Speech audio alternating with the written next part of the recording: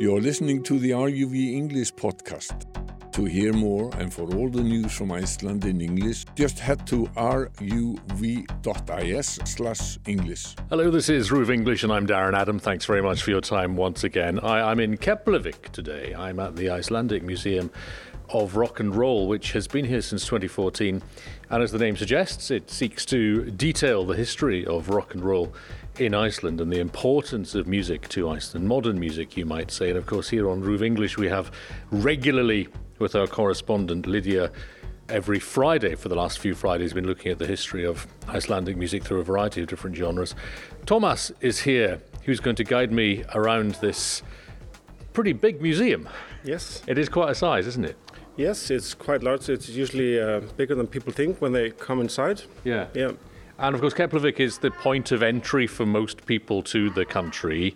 They tend to make their way straight to the Blue Lagoon or perhaps into Reykjavik. But is this becoming more well known, do you think, to tourists? We have quite a few visitors stopping by here when they land, but we have more visitors actually visiting before they leave the country. It's more popular with people leaving the country. Yes. We're right at the very introduction, the entrance, I guess, with a timeline going all the way back to 1835. Why is that the first point on this timeline? What's significant about that? So the man who wrote the manuscript for the exhibition, he thought it would be a good point to start with Jónas Hallgrímsson, because he writes the first kind of poem which was sung amongst people in Iceland. So that's why they started in 1835. How important was that? Obviously, the oral tradition of telling stories in Iceland is enormously important. It has been for centuries. How important did singing become? After that, it kind of opened the gates for more and more music to be, sung amongst people, I think. Okay. Now, this timeline takes us up to 1929. It includes the recording of Pétur Á Jónsson, who was the first Icelander to sing on a record. He did that in Copenhagen in 1910. We've got the first performance of a patriotic song by Helgi Helgason being performed at Þingvellir in 1875. So, this really is the basics, isn't it? You've outlined here the really important first steps. Yes, and that's kind of the theme around the whole exhibition is we just point out the biggest points of the story, because somewhere we had to draw the line of, where to end, really, and, how to select, especially the artists that we feature around the museum. Yes. Well, let's take a look round then. The first artist that we see, about as Icelandic as it gets, and one of the names from the country that really has made its name and their name around the world, that's Sigur Rós. Yes. And here they are with an exhibition about them and a wonderful old mixing desk as well here. Yes, this is actually the mixing desk that they recorded their most famous album called Ágætis Byrjun. It was kind of the album that made them famous. It was the first one I'd heard in the UK back in the late 90s, yeah. In 1999.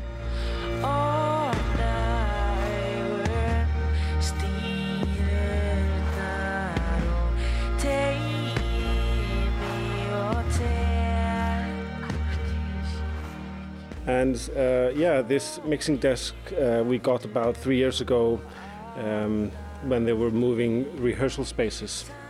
And apparently they drove the music via this mixer, which is kind of old school now when you look at it. Everything it's a little bit old school. Yeah, it's kind of, it's on the cusp, isn't it? There are some digital elements there, but it is quite old school and a proper piece of Icelandic history then. Yes, I would say so. Yeah.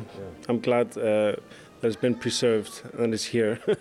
And here we are in 2023, of course, with a new Sigur Rós album just released, which is doing well for them. Let's move round. We have a shop to the left, which at first glance could also be part of the exhibition, because as well as the chance to buy Icelandic music, there's a chance to see, some of the Icelandic music that has been successful over the years. Yeah, we haven't the most common asked for merchandise like Sigur Rós and Björk and of Monsters and Men and lots of vinyl as well. That wasn't as popular 20 years ago as it is now. Exactly. Yeah, I think 95% of what we sell is vinyl. Really? CDs are really on the way out. Okay. All right, let's move around. 1930 to 1939. The timeline is set up we have these big bullet points, but we also have at the time, so people can place themselves in time. If we walk down here, you can see in the 1940s you have what was happening in Austurbæjarbíó and all these places in Iceland, but then you can also just to place yourself in time, that's when Coke starts producing in Iceland. People will remember that, so they can place themselves. Yes. So, for example, 1942, you've got records by the MA Quartet being released. The same year, of course, Winston Churchill visited Reykjavik, in the same year that Bing Crosby recorded White Christmas. Yeah. I'm fascinated by what I'm seeing here, some 78 RPM records, I think. Yes, these are very rare albums, which were selected by the curators of the exhibition. From Íslenskir tónar. From the left, this is Ingibjörg Þorbergs with the song Oh My Papa. And here we have Sigurður Ólafsson singing Svanur minn syngur, which means my swan is singing. And Jakob Hafstein and Karls Bilek Quartet. Fiskimannakrá in Florence, a fishman's pub in Florence. And taking me back to my very early radio days, there's a reel of tape here as well. Yeah. Do you know what's on that? No idea. I think it's more for exhibition purposes. Okay, well, it could be anything on there. Yeah. Worth playing. All right, 1950 to 1962, the rock and roll years. We've got the Icelandic Symphony Orchestra giving its first concert in Reykjavik.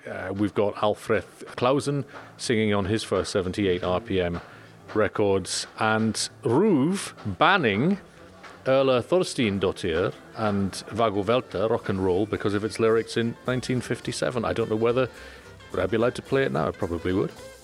Enginn grætur Íslending, enginn grætur Íslending, veltist hann í veralda glaumi, enginn grætur Íslending.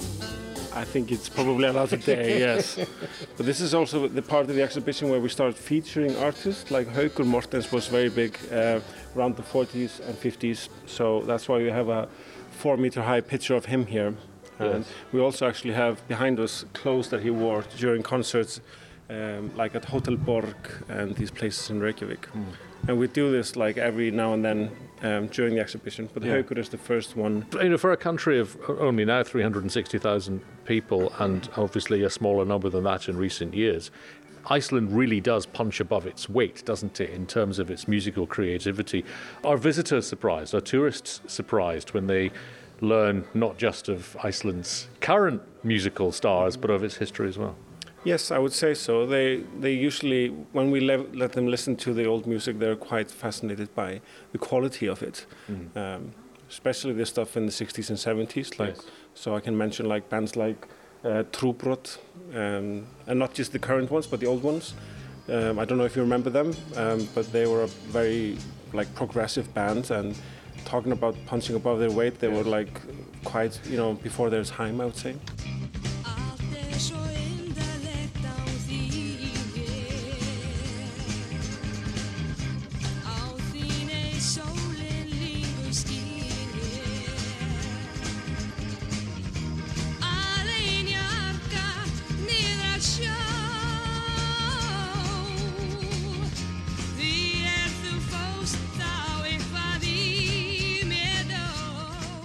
I think we have, as I say, on our regular feature where we've looked at the history of Icelandic music, I think they have indeed featured in a previous episode. Yeah.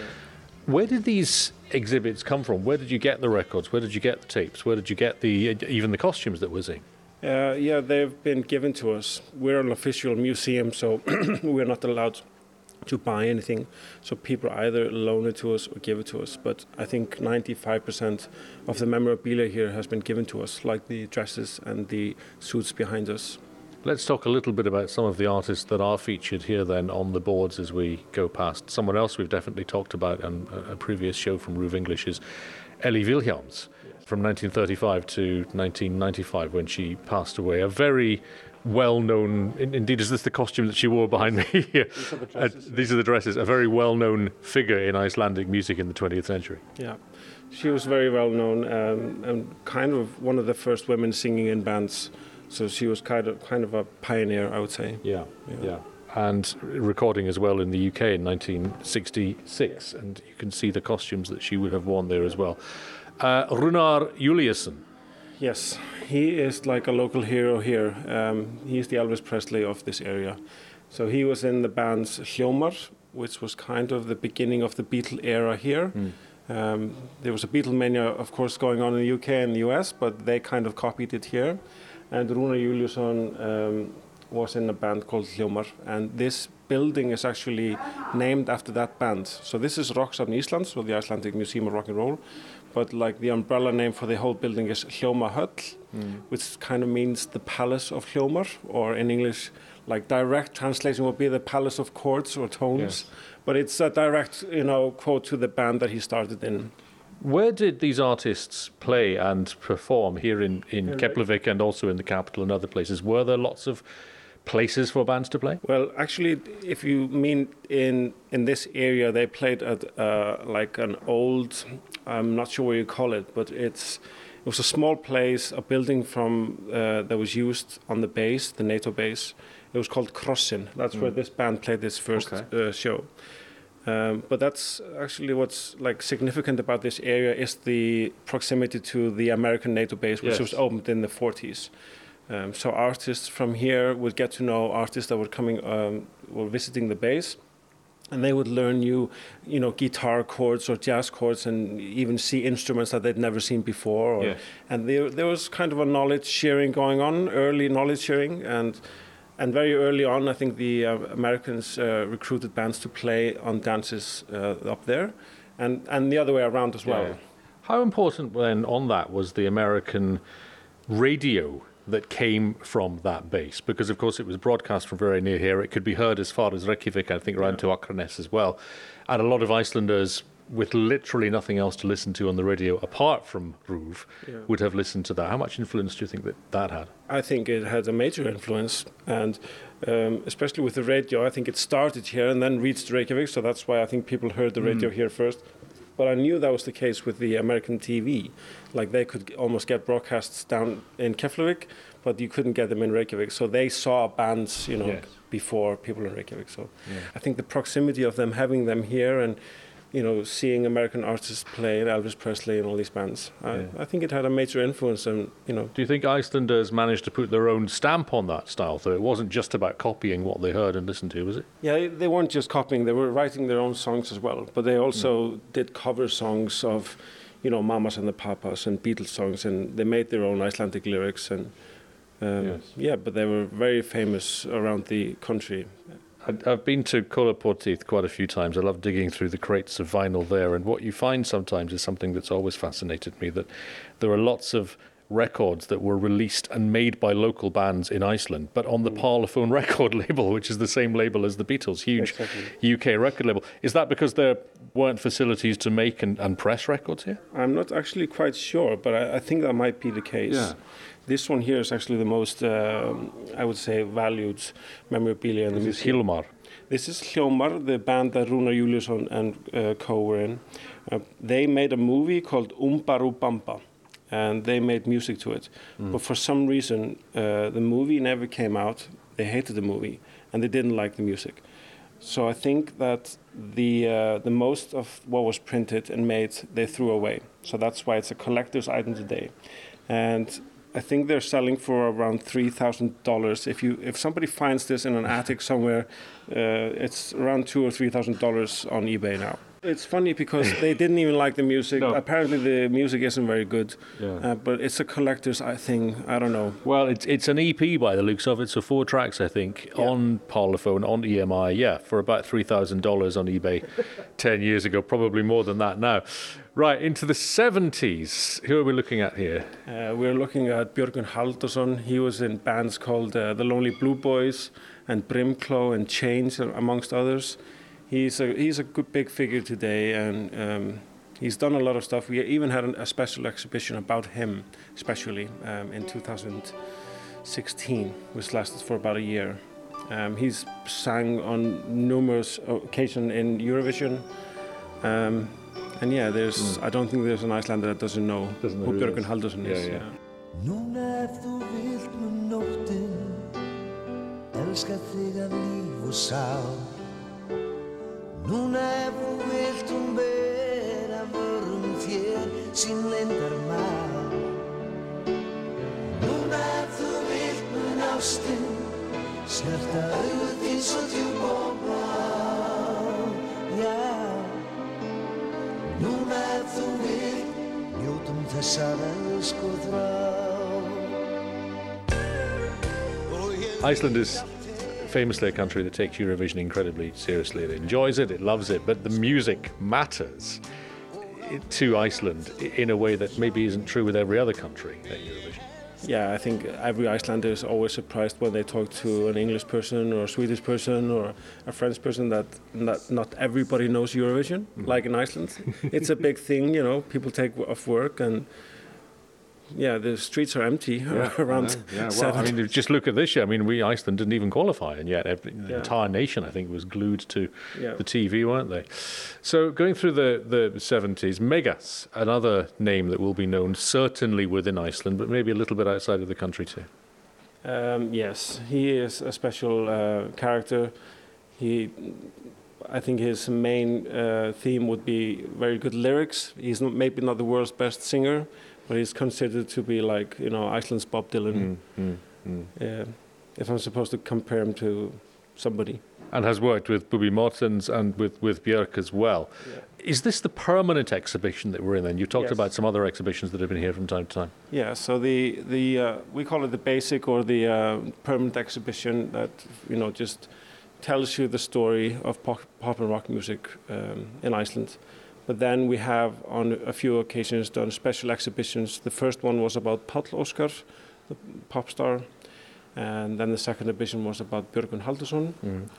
And the third exhibition wasn't about a special artist, but I'll show you later. We have this interactive LP player. Okay.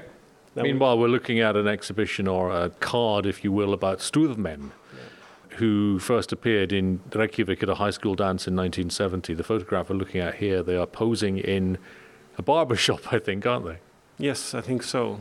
It's a shot for an album that they did not that many years ago, maybe 15 years ago.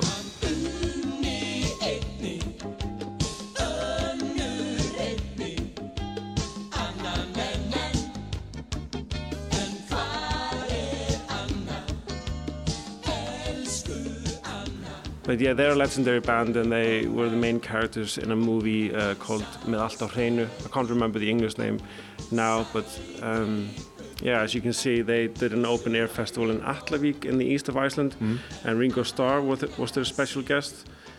This was like, quite a big story. Was this the time that he was famously asked, getting off the plane, what do you think of Iceland?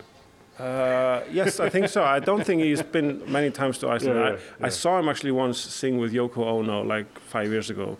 But I think this was his first time. And here there are some naval costumes by the looks of it, I think. Were these worn by the band? Yes, these were worn by the band. The one on the left was used in the movie that I was telling you about, Með allt á hreinu. And then these two were used on shows in Copenhagen, if I'm not mistaken. Yeah, there's a white naval suit and a blue naval suit, and also what at first glance looks like a high-vis jacket, but I'm sure it's not. It's not very famous for the humor. Like this outfit was used. I think the venue was called something royal. I can't remember exactly. This is the long blue naval outfit. But if you look on the back, it says Royal Baking Powder. The name of the venue was something royal, so they put baking powder on the back, just as a joke. Okay, into the 1980s, the era of new wave. I guess the era of Mezza Forte as well, who were the only band, really, I think, the only artist from Iceland to have international success, certainly in the UK, until the Sugar Cubes came along. Yes, they were the first, I think, to break internationally with the song Garden Party.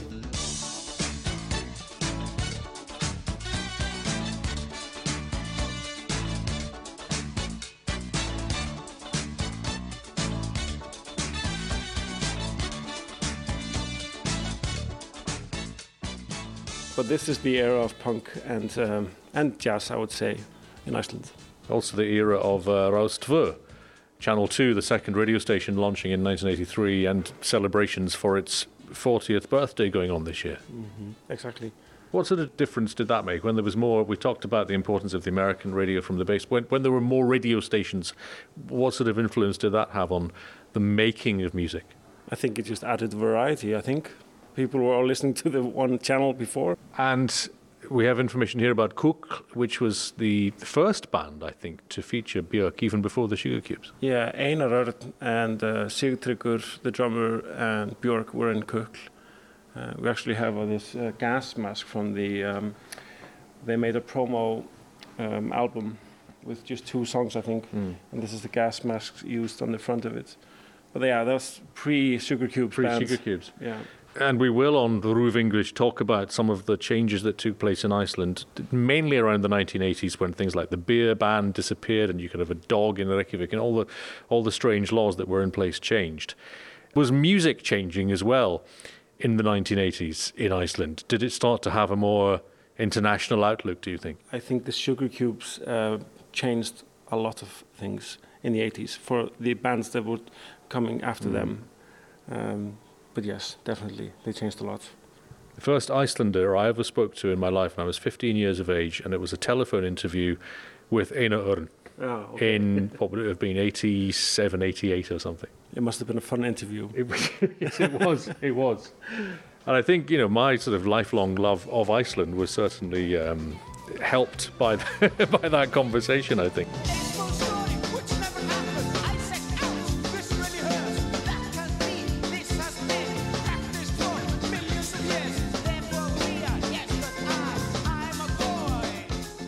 More vinyl records here on display. Bobby Socks, Let It Swing. That was a Norwegian Eurovision entry, I think, wasn't it? Probably. No, yes, it was. But for some reason, the exhibitionist, the curator, put it in here, along with Ego, which was like a punk rock band with Bubbi Mortens, and Pálmi Gunnarsson, who was in Eurovision as well, and Grafik, which is a band with Helgi Björnsson, and ICE, of course, which were Iceland's first entry into Eurovision in 86. 86, because the country didn't take part before that, did it? No, that was the first year.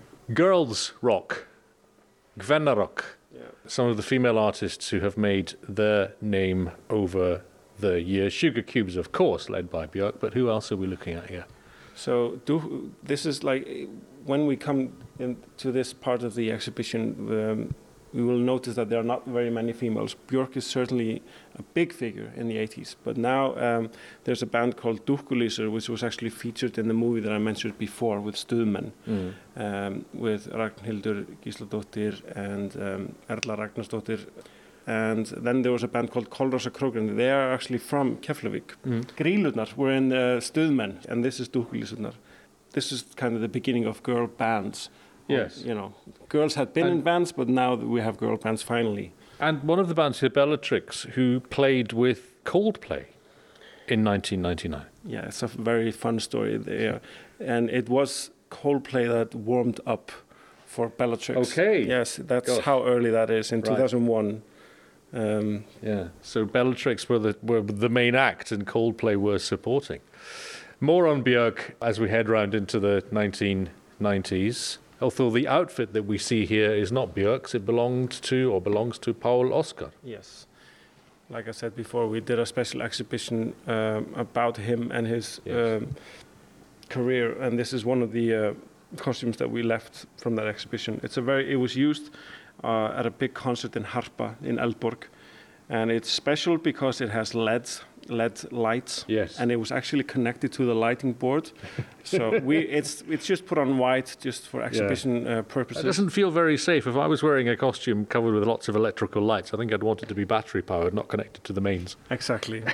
But it was very striking, isn't it? Apparently, it was if the lights were blue on the stage, the costume was blue as well. Yes. These are color LEDs. It was pretty impressive. It is, yeah. We have more on Björk here, of course, and no conversation about Icelandic music could take place without reference to Björk, who, of course, is still making records, still performing. She was at Coachella, I think, a couple of months ago, and the entire crowd was singing along with Hyper Ballad, which is certainly my favourite song of all time. Word perfect, I think. And she has sold, it says here, more records than any other Icelander around the world. Yes, I think that's still correct, even though this is 10-year-old information. She never ceases to surprise me. Her albums or her live performances, she is certainly one of a kind. Yeah. And again, for people listening outside of Iceland, they're sometimes surprised by, and this is true of the whole country, that celebrity is not particularly important in Iceland. So someone like Björk can go to the supermarket and do her shopping, and she can go to the swimming pool or whatever, and she's not going to be bothered by people, because Iceland, we're just not that impressed by celebrity, really, are we? No, I mean, yeah, that is all true, that she can walk around freely amongst Icelanders, I think. Yes. I'm not sure how it goes when she meets international superfans. Emiliana Torrini had a number of hits in the UK. I think a lot of people maybe didn't realise that she was Icelandic, and indeed was the writer of one of Kylie Minogue's hit singles as well in the 1990s or possibly in the 2000s. She's very well known. In Iceland, she's very big, but she's been doing a lot there recently, in the recent maybe 4 or 5 years, with the Colorist Orchestra. And yeah, I mean, she did well. She wrote the final song in Lord of the Rings, The Two Towers. And like you said before, she worked with Kylie Minogue, and she's been writing songs for numerous artists. And as we move round, we move away from the cassettes and the vinyl, although vinyl is back. We're into the era very much of CD. Here is a copy of Life's Too Good by the Sugar Cubes and their follow-up, Stick Around for Joy, a couple of Björk CDs in here as well, and some laminates from the Stick Around for Joy tour. Yes, this is actually, it would be best if this would be placed a little bit earlier in the timeline, but, we don't have a lot of space, so we put it here because it's also fitting around this era. But it's also put here because there was an exhibition done about the Sugar Cubes called Lobster or Fame. And this is memorabilia from that exhibition. We have more stuff from that exhibition. We could possibly put on like a 75% exhibition from that. But this is the small stuff from the exhibition. Tags, like you said, laminates, CDs, backstage passes. It's here, Lobster or Fame, decades of Björk or Lobster or Fame.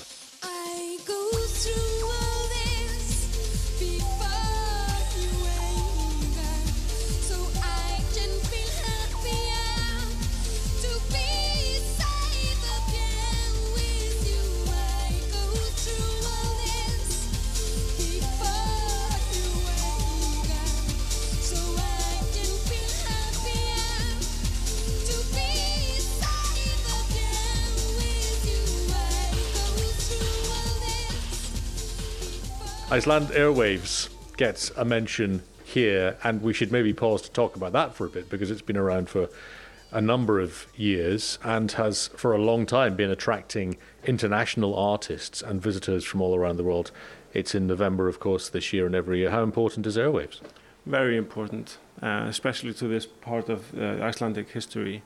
But yeah, there was a lot going on in Iceland in 1999. Like we talked about before, Sigur Rós gave out their most famous album, Ágætisbyrjun, and that's also the year that Iceland Airwaves started. And I think they played, I'm not sure, but it was held in a hangar at first. And of course it moved downtown in various venues. Unlike many international music festivals, it doesn't take place in the middle of summer in a field. No. It takes place happily inside lots of different buildings in the city centre. You wouldn't want to be outside in a field in Iceland in November, I suspect. No. Into the later part of the 2000s, more huge success around the world for Sigur Rós. Ólafur Arnalds enters the picture as well, I think, internationally. What else is taking place as we head towards the 2010s? I would say the most significant would be Of Monsters and Men. They were a small band that became huge. And then also in this era there's the story of Kaleo, which are quite big in the US. I think that's their primary market. Yeah. There's Ólafur Arnalds, the late Jóhann Jóhannsson. I, a long time ago, dabbled in managing bands in the UK. I wasn't very good at it. Yeah. But there were some names that kept popping up all the time. You'd got one person who would play in about 4 or 5 different bands. Yeah. That really happens a lot here in Iceland, doesn't it? Everyone seems to play in each other's band. I didn't realise until about a year ago, for example, that the drummer in Hattari is also in Vuk. Oh, that's very, very common. Yeah. And there are a few drummers and instrumentalists. I can mention like Magnús Tryggvason Eliasson, which is in, I think, around 10 bands. He's in Amina, Moses Hightower, and the list is endless. Yeah. And you can see him running around Airwaves with the cymbals and the snare drum running down Laugavegur. Must be a nightmare to organise if you've got the same drummer on 4 different times at the same festival. Is that because of numbers, do you think? Or is it because everyone is so creative they want to be in 10 different bands? No, I think that's pure lack of people. No, Magnus. Well, just so it's mentioned that Magnus is a brilliant drummer, and he should be in all bands. But no, I think that's definitely, but that's also the great thing about the Icelandic music market, that people are all friends. There are no enemies. Yeah, there does seem to be a sense that everyone wants it all to work for everyone. Yes, everyone is on each other's side. And because I worked around airwaves for quite some time, and I know for a fact that they will plan, accordingly. They know which instruments or instrumentalists are in many bands, so they'll first organize around them so they can get to all their shows. Yes. And as we head towards the present day, I guess, Skalmuld, we must mention. Mm-hmm. Jónsi, who in 2011 got the Nordic Council Music Prize for his album Go, which is still one of my favorite records ever. I still think it sounds like nothing else. One of the best live shows I've ever seen was Jónsi in Laugardalshöll playing that album. And a Grammy, a Golden Globe, and a BAFTA for Hilda Guðnadóttir.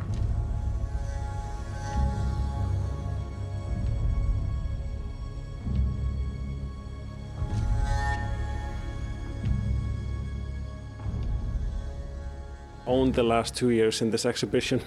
And an Oscar indeed as well, of course, which she got for Chernobyl. Yeah, exactly. Yeah, and a Grammy She's been doing very well. And that takes us up to the present day pretty much. So that's the permanent exhibition.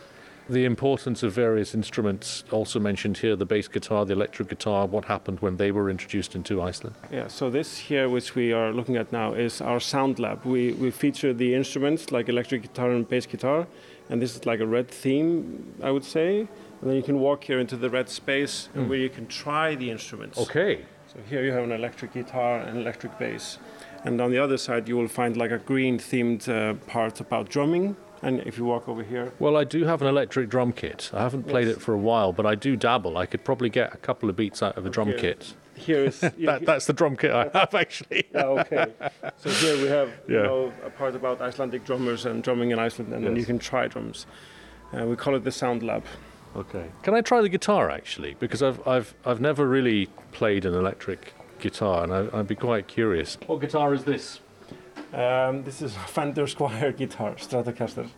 Okay. It's nothing expensive, don't worry. You say that like I shouldn't worry if I damage it. Yeah, I'm saying don't worry if you damage it. That's not a very nice noise, is it? No. No. I like dabbling on my keyboard, and I can bash out a tune on the drums, but I've never actually played a guitar, as you can probably tell. Yes. Do you find new talent here? Do you get people coming along? Do you think actually you're quite good at this? I can't say that I have. It's usually people that are trying, like you. Yeah, so I've not embarrassed myself too much. No. Okay. No, but it's very funny that we get so many people here that are just, they've never held an electric guitar or held an electric bass, and they're so happy that they can actually feel the instrument. And as we mentioned, the electric drum kit there is exactly the same one that I have, in fact. This is the Roland kit, yeah. It's a great kit, and the good thing about it is that you can have studio drums or live drums or Jamaican drums. Yeah. Actually, I'm going to have a go on this, I think, even though I'm more familiar with this. I want to redeem myself after the electric guitar fiasco. It's not amped up then? No, it's not amped up, but you could listen to it here if you like. Okay. I'll tell you what, if you put the microphone next to the headphones... Okay. And I won't be able to hear what I'm playing, really, but we'll give it a go.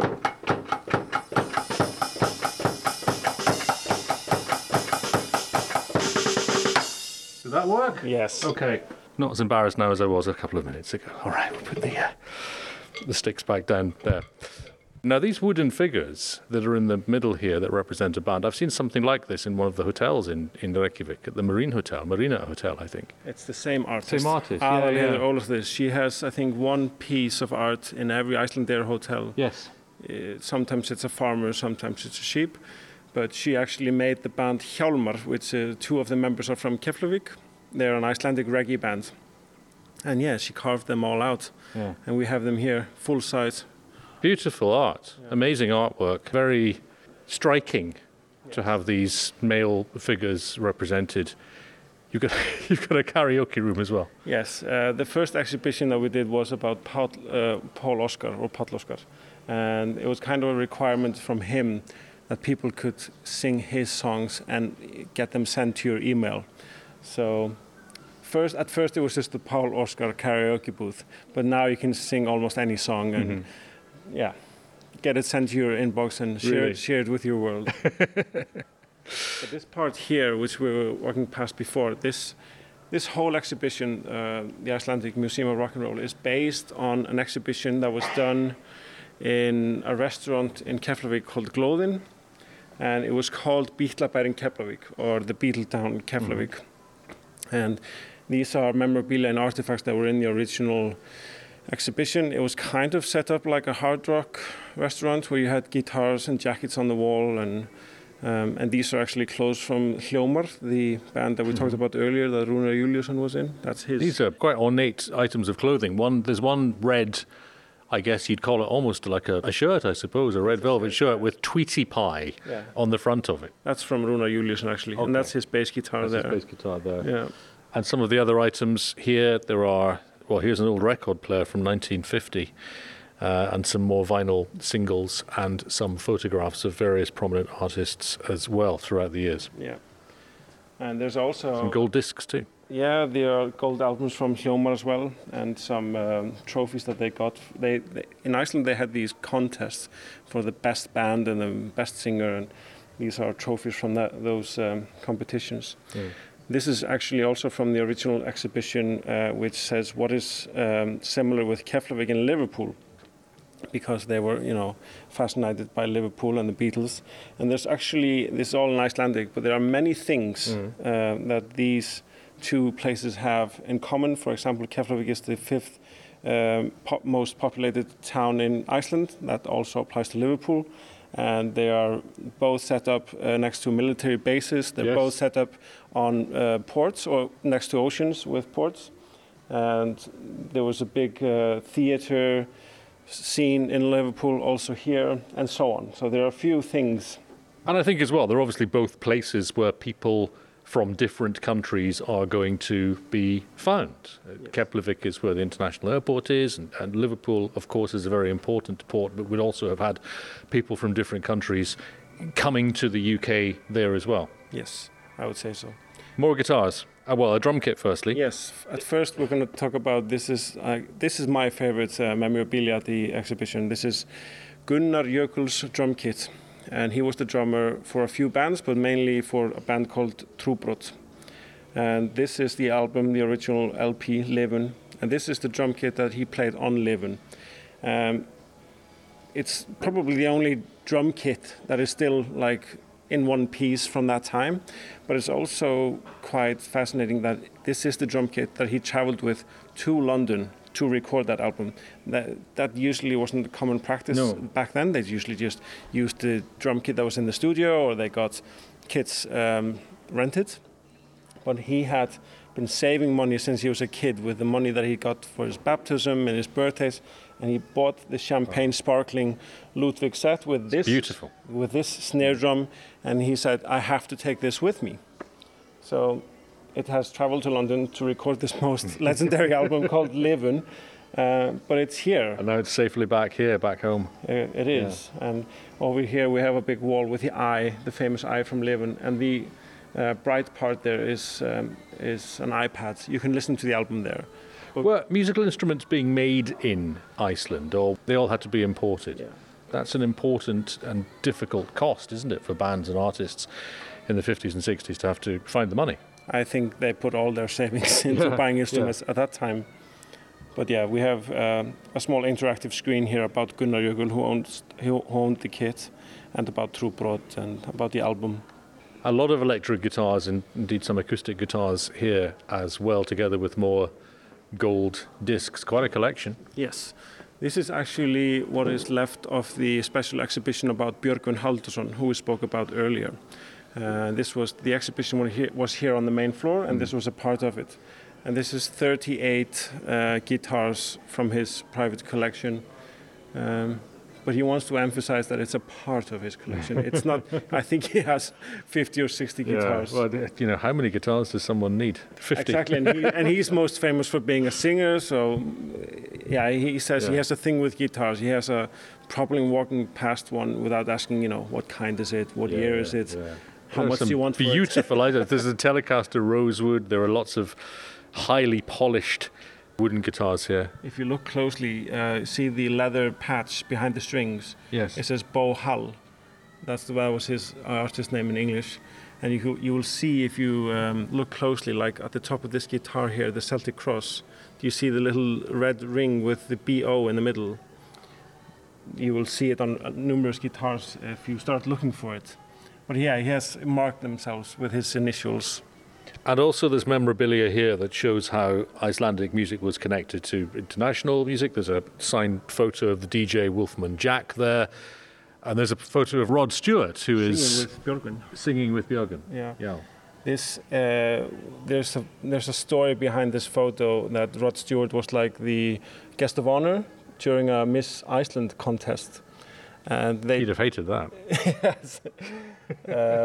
But yeah, he was somehow tricked onto stage, and somebody passed him a microphone, and the band started playing a song by Rod Stewart, and Björgvin sang with him. It was kind of like a moment where he was on stage with a microphone and he couldn't say no in front of a crowd of 1,000 people. But it wasn't planned. He wasn't going to sing. No. But they kind of like said, yeah, well, just start singing now. But there's the photo that proves that it happened. Yes, and apparently there's a video. There's a video too? There's video footage of it. As we move further on, we mentioned the late Johan Johansson, who passed away in 2018, and he really was certainly, I think, becoming internationally very, very well known for that sort of neoclassical style that a lot of modern composers work in. He was a real loss. Yes, I would say so.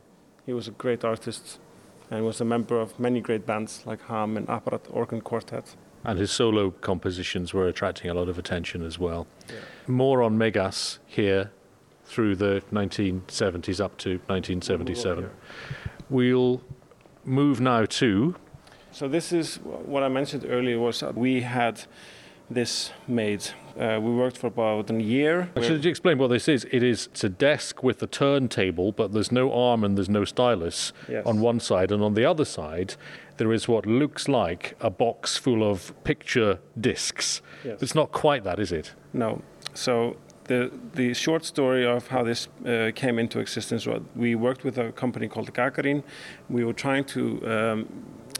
shall I say, solve how do we add more for fans of bands. Like here we are standing in front of a 6-meter high photo of Monsters Men. Yeah.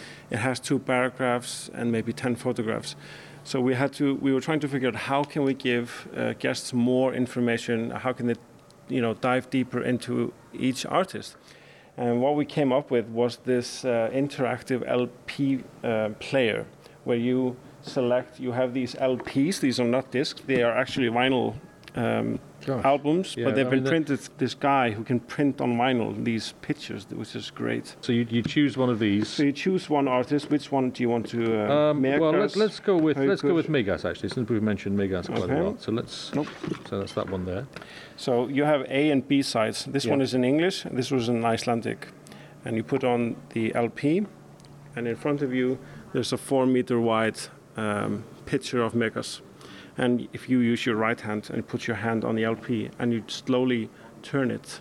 Okay. And so by turning the disc, the display moves a bit like a sort of auto cue, I guess. And you can go back as well. These words aren't mine at all. They come from other people. I just noticed what goes on around me. The words of Megas there, and his story and his artistry begins to unveil itself. Yeah. So as you can see, the old exhibition, or if I can call it old, you have text and photos. But here we can add videos and of course music. So it's kind of 4 layers of. I would say it solves a lot of stuff. You want to give guests the, shall I say, the experience of music, of course, and also videos of what they've made. And this kind of is the solution to that. And this is a one of a kind. You won't find this in a museum in Norway or England or anywhere. This is specially made for us. And you have 3 LP players. They all have the same LPs, but you can just choose artists. And there are headphones here to listen as well to the music of the artists. And there's a progress bar over there in the corner. You can see how far you're into. Wow.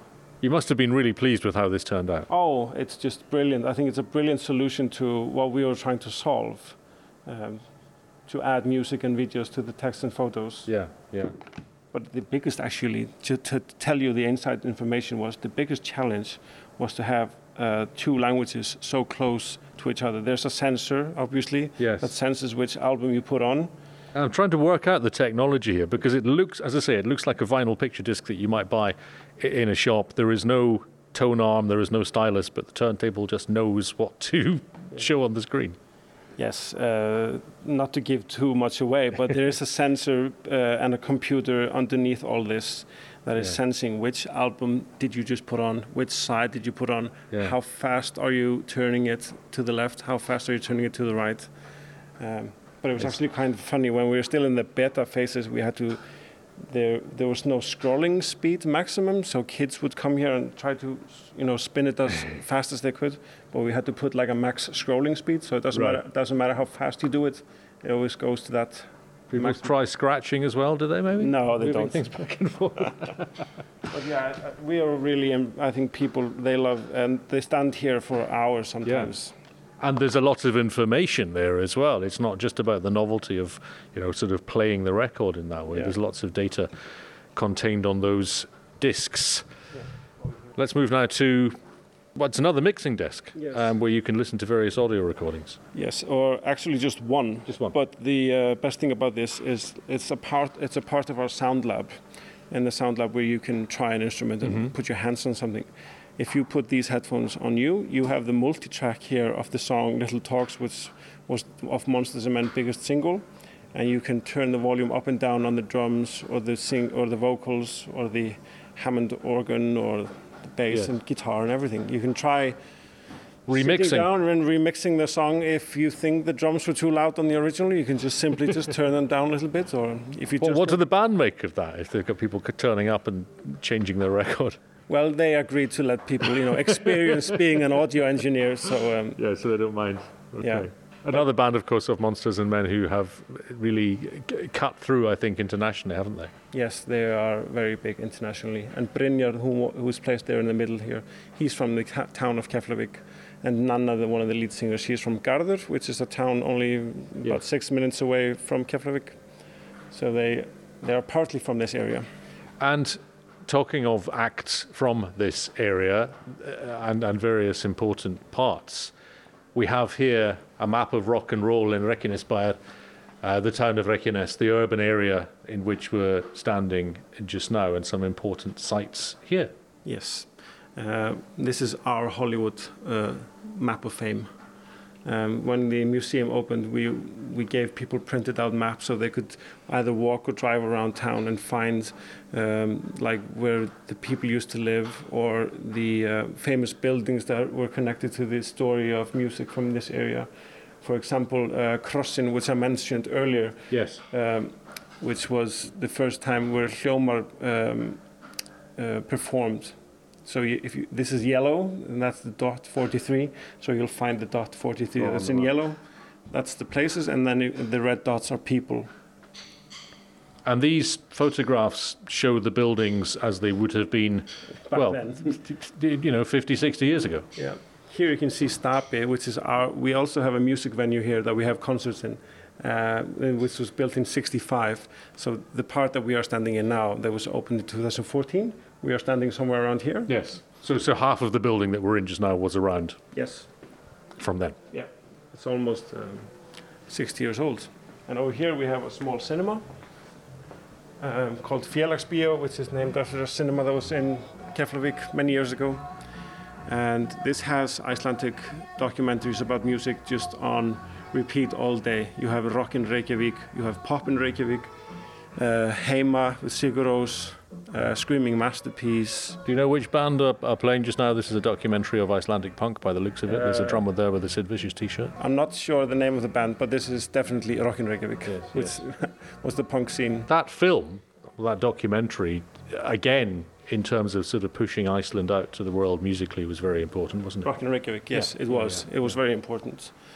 And that was kind of the final part of the museum, but over here we kind of end with a big picture of Hljómar, which we've mentioned a few times, with Rúnar Júlíusson and all the other guys, Einar Júlíusson and Gunnar Þórðarsson. And then we also have a wall with Lifetime Achievement Awards from the Icelandic Music Awards. Let's take a look at some of those names then, and why they are important. Who would you pick out here? Well, they're all very important. Megas is here, of course. The Sugar Cubes are over here. Yes. They got the award in 2014. Mezzo Forte is here. But it's actually funny when you look at the story. They started handing out the award in '93, and Björgvin Halldórsson was the first to get it. But they didn't start handing it to bands until 2013. But here you have Rúnar Júlíusson, of course. And composers too, like Jón Nordal, is there? Yes, he is one of the, I say, old-timers. Yes. Þórir Baldursson, he's from Keflavík as well, and Megas. I think that photo was taken in the old Perlin, is it? Yes. The old revolving restaurant. That, I think, pretty much takes us back to Sigur Rós. It takes us back to the very beginning, doesn't it, here at the Icelandic Museum of Rock and Roll. There are, of course, music videos on repeat. Yes. On these projectors in the ceiling, which we maybe haven't talked about. But it's just a various blend. It can be pop and it can be rap. It can be Utangarðsmenn, which we're watching now with Bubbi at this punk era. And do you get people that come here because they have an interest in Icelandic music, they want to find out more about it, or do you get people who come here with no idea about how broad Icelandic music history is and are surprised by it? I think most people know at least one or two bands. Of course, we get people that don't know anything about Icelandic music or bands or artists. But usually, for example, people from England will know Björk and Sigur Rós. People from the States will know Kaleo and Of Monsters and Men and Jóhann Jóhannsson. They kind of know him there as well. Ólafur Arnalds is known both in Europe and the US, and Emil Torrini as well. So but I think if I were to guess, I think people at least know one artist, and that's ignited some kind of curiosity, and they want to know more. Well, this is the place, it seems, to find out as much as you could ever want to. Thomas, thank you so much. No problem. For your time. It's really fascinating to be here. Can't recommend it highly enough. This is the Icelandic Museum of Rock and Roll in Keflavík, and as Thomas says, a lot of visitors tend to come here on their way out of the country, heading back to Keflavík International Airport. But however long you are in Iceland for, definitely worth coming along here. This is RÚV English, and I'm Darren Adam, and you can get in touch with us anytime by email. We are english@ruv.is. You are listening to the RÚV English podcast. To hear more and for all the news from Iceland in English, just head to ruv.is/English.